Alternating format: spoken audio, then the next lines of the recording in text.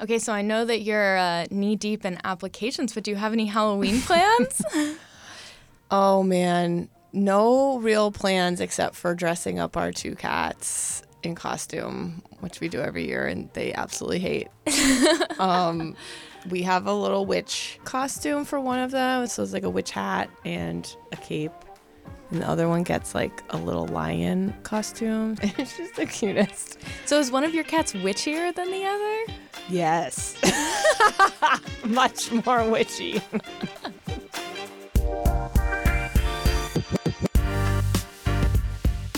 This is Admissible. I'm Natalie Blazer, Dean of Admissions at UVA Law. Today's episode is going to be the first of its kind because it's just me in the studio today. As you all know, my love for interviewing people is a big part of why I started Admissible, and I also think it's extremely valuable for you all to hear trustworthy advice from people other than me because I feel like I do this all the time. So I'll be honest and say it's kind of sad looking at this empty guest chair in front of me today. Or maybe, since we're approaching Halloween, there's a ghost sitting in the chair and I just can't see them. But sometimes the material I want to share with you all really lends itself to a shorter episode in a different format, and today that really is the case. I promise it will be no less fun and helpful than the usual episode, so let's dive right in.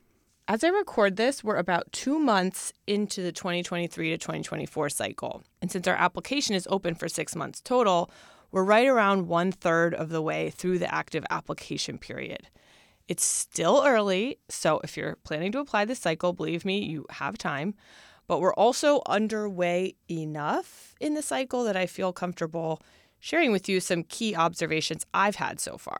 And since we are in what I think everyone now calls spooky season, I'm going to break down my main observations of this cycle into 3 categories: a trick, a treat, and something downright scary. So I want to start by talking about recruiting. This fall was the first time I personally went out on the road in person since 2019. So for the first time in 4 years. Fall of 2020, obviously nobody was recruiting in person. Fall of 2021, we were extremely short-staffed and basically couldn't leave the office.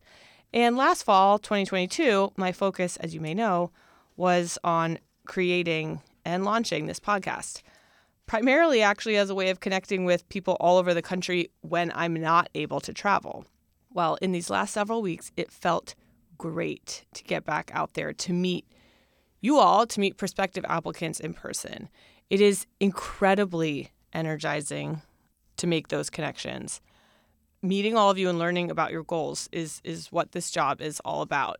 So my first observation to share with you is that there is a trick to making a good in-person impression and to making it last.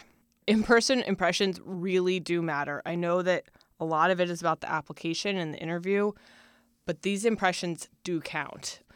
Every year, there are applicants who come into the pool a year or 2 or even 3 after meeting me on the road. They send me a note and I will remember them.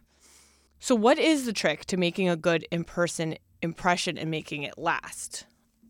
When you're approaching a school representative at either a fair or if you're asking a question during an info session or a Q&A or a panel, your presentation, your tone, expression, how you address the person you're speaking to, Dean so-and-so versus calling them by their first name, being friendly, gracious, respectful, upbeat, professional, making eye contact, all of those things are going to make a positive impression. I mentioned eye contact. I'll talk about this for a second. I personally am very big on eye contact because I do not shake hands. So if a law school rep sticks their hand out first, of course, if you feel comfortable, shake it. But understand that in this year of 2023, a lot of people might not want to shake hands. And this for me predates COVID, by the way. So that's just a quirk about me. So eye contact and smiling and all of that matters even more. All of those things are going to say so much about you. They're actually going to say a lot more about you than the actual specific question you're asking. I think a lot of people focus on coming up with a really great question, but all these other things are going to matter more. So as a corollary to what makes a good impression, here are some things that make a bad impression. Don't pull up a list of questions on your phone and stare at your phone and just ask questions when you have, 10 people standing behind you. Do not address a dean or a director by their first name. Do not ask, again, incessant questions when there's a line forming behind you. Don't ask basic questions that can be found on the first page of our website, and on and on. Remember that you're competing against thousands of other applicants who are going to have very similar qualifications as you. We're going to have probably 2 or 3 times as many qualified applicants as people we can actually admit. So the person who we meet, who is pleasant and professional, and we can immediately kind of envision them being a lawyer, getting a job, assuming they're admissible in all other ways, that person is going to have an advantage over someone who doesn't make a good impression. And here's the trick about following up. Maybe it's a quick thank you email that you send to the admissions office after meeting someone at an event, or it's an email telling us you've applied. Those follow-up emails are often what tie it all together for you. I'll say it as many times as I have to. You have to be admissible in the first place, but if you had an in-person meeting, if you took the time to go to an event or a Q&A or a panel or a fair, you made a good impression, and then you sent a nice, polite, professional follow-up email, those things together in this wildly competitive process where you want to kind of give yourself every advantage you can, those could be enough to get you to the top of the interview pile. Trick or treat! All right. Next, I want to talk about our application and specifically the essays. The admissions team at UVA Law, like I assume at pretty much every law school in the country this summer, spent an extraordinary amount of time inventorying our application from start to finish and making pretty significant edits to our essay prompts. We also added a couple of questions that weren't there before, along with an optional Why UVA essay. So in the first 2 months of the cycle, I tried to calculate this, I've read, I think, upwards of 400 applications already, and here is what I have observed. Our new prompts, our new essay prompts, are eliciting some really authentic, genuinely self-reflective essays that have truly been, you guessed it, a treat to read. It is incredibly satisfying to see that all that hard work we put into writing those new prompts this summer was worth it, in the sense that they're doing exactly what we designed them to do. Our goal with the essays is and always has been to get to know you better. And the only way we can get to know you better is if you are your authentic self, writing in your own voice. So if you're still out there in the process of working on your applications, read the essay prompts very carefully. Every word is there for a reason. Really, we agonized over each word, and you want to make sure you're actually answering the questions we're asking. Not the questions we asked last year, not the questions another school is asking, but the questions we're asking this year. We also added page limits to our personal statement for the first time this cycle. Page limits were always sort of implied. I think people kind of knew it should be in the vicinity of 2 pages, double space, but now we just put it out there. We made it explicit to hopefully take the guesswork out of it for you. So last point on the essays, which is also reiterating what a treat it is when we get to read your authentic writing. This cycle, we added a certification to our application that states, "This application is in my own words, and I have not used artificial intelligence tools as part of my drafting process."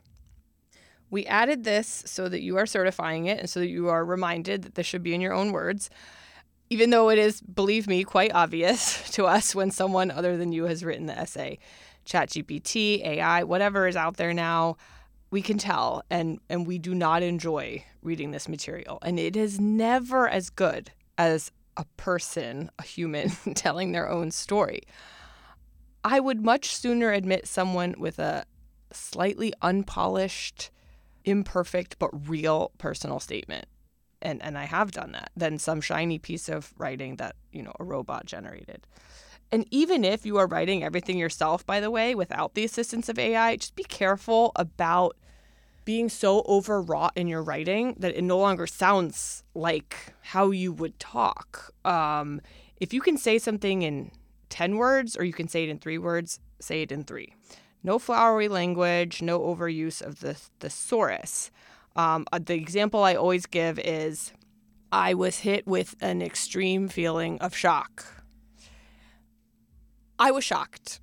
There's the 3-word solution to what you were trying to say. And again, if you're trying to get in those page limits, believe me, bad writing will very quickly sabotage an otherwise great application, and it is really unfortunate.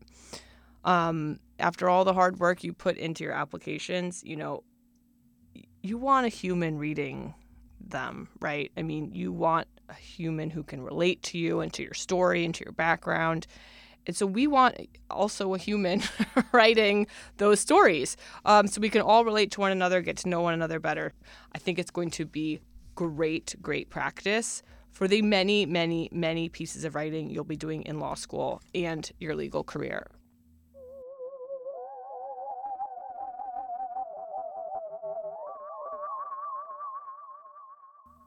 So the final observation of the 2023 to 2024 cycle I want to share with you all is something I've seen in letters of recommendation.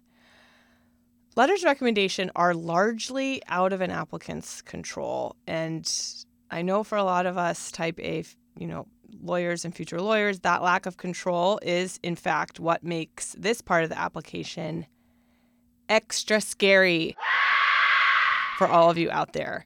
Well, I am here to tell you that letters of recommendation, while always somewhat scary for you as the applicant, have been the most downright frightening element of the application I have seen this cycle. It is bad. I'll tell you some examples. When the letter is a clear copy and paste job, okay? When there's like all these extra spaces around your name as the applicant and they're referring to you by first and last name throughout the letter. It's almost like a control, find and replace. When the letter contains mismatched names or pronouns, when the entire thing reads as just damning by faint praise. It is terrifying, you guys. And it's scary to me that A, letter writers feel comfortable actually submitting recommendations like this after agreeing to write you one, and B, that you, the applicant, you have no idea that your letters are not reflecting well on you, because if you're adhering to the best practices rules, you're never going to see those letters. Those letters get submitted directly to us through LSAC. Now, I'll go back and say typically letters of recommendation simply confirm what I see elsewhere in the app, okay? So usually they're the last part of the application that I read. So if an application is super strong, I go in excited to read the letters because I know that they're going to be raving about you, and it's just going to be fun to learn about you from someone else's perspective who knows you. Similarly, if the application is not very strong, sometimes you could have a nice letter in there, but a lot of times it's just going to be sort of the run-of-the-mill standard letter.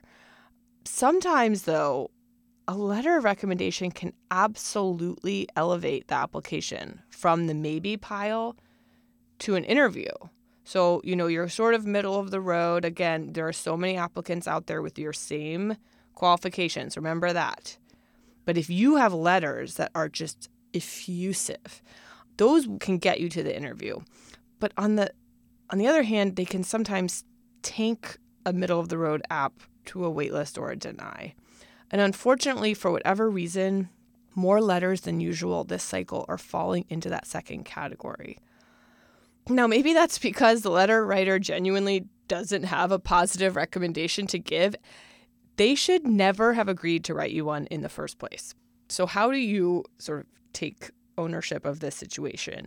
Your job as the applicant when seeking out letters of recommendation is to make sure the professor or supervisor or whoever it is that you're asking truly has something positive to say and is actually invested in writing you a good letter, right? They're not just sort of agreeing to it.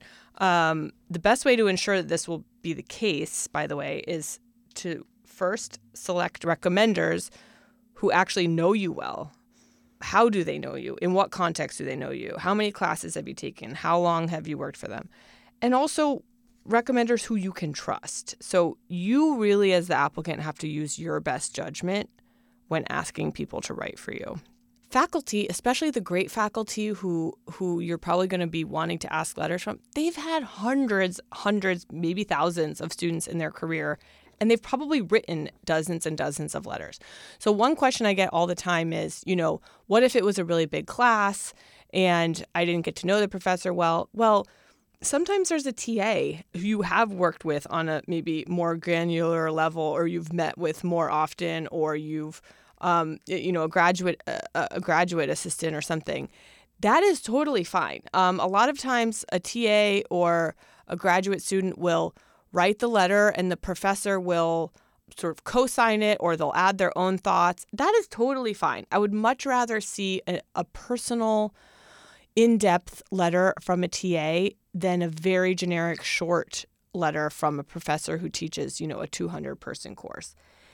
Same thing with the professional context, right? Like people often ask, well, I'm working on Capitol Hill for this Congress person. I think it would be really impressive to have this congressperson write my letter. Well, how much have you actually worked with him or her? Is there maybe a legislative director or an aide that you have worked with really, really closely? Somebody maybe a notch or 2 or 3 below the congressperson. I would so much rather see a letter from that person who's seen you on the day-to-day, who really knows you well, who frankly probably has more time and energy and investment in you to write you a strong letter than somebody with a fancy title. So again, it comes down to choosing truly the right person. But even when it's someone you know and trust, you should still meet with that person, talk to them about what you have asked them to do. Make sure they know what you're hoping to get out of their letter of recommendation. And remember that a good letter takes time, actually. I've written letters of recommendation for people in a lot of different contexts. And if you want to do a good job, they really do take time. So be grateful, give them the tools they need, remind them what you did in their class, remind them what your goals are, do your part to make your letter one of the strong letters. Another question that I've seen out there about letters is, what should I do if, my letter writer just hasn't submitted it? And I feel, it's always uncomfortable if that person's your boss or they're your professor. It's always uncomfortable to sort of nudge them. If all the rest of your application is complete, I would nudge whoever it is, okay? You can say, I submitted all the rest of the components of my application.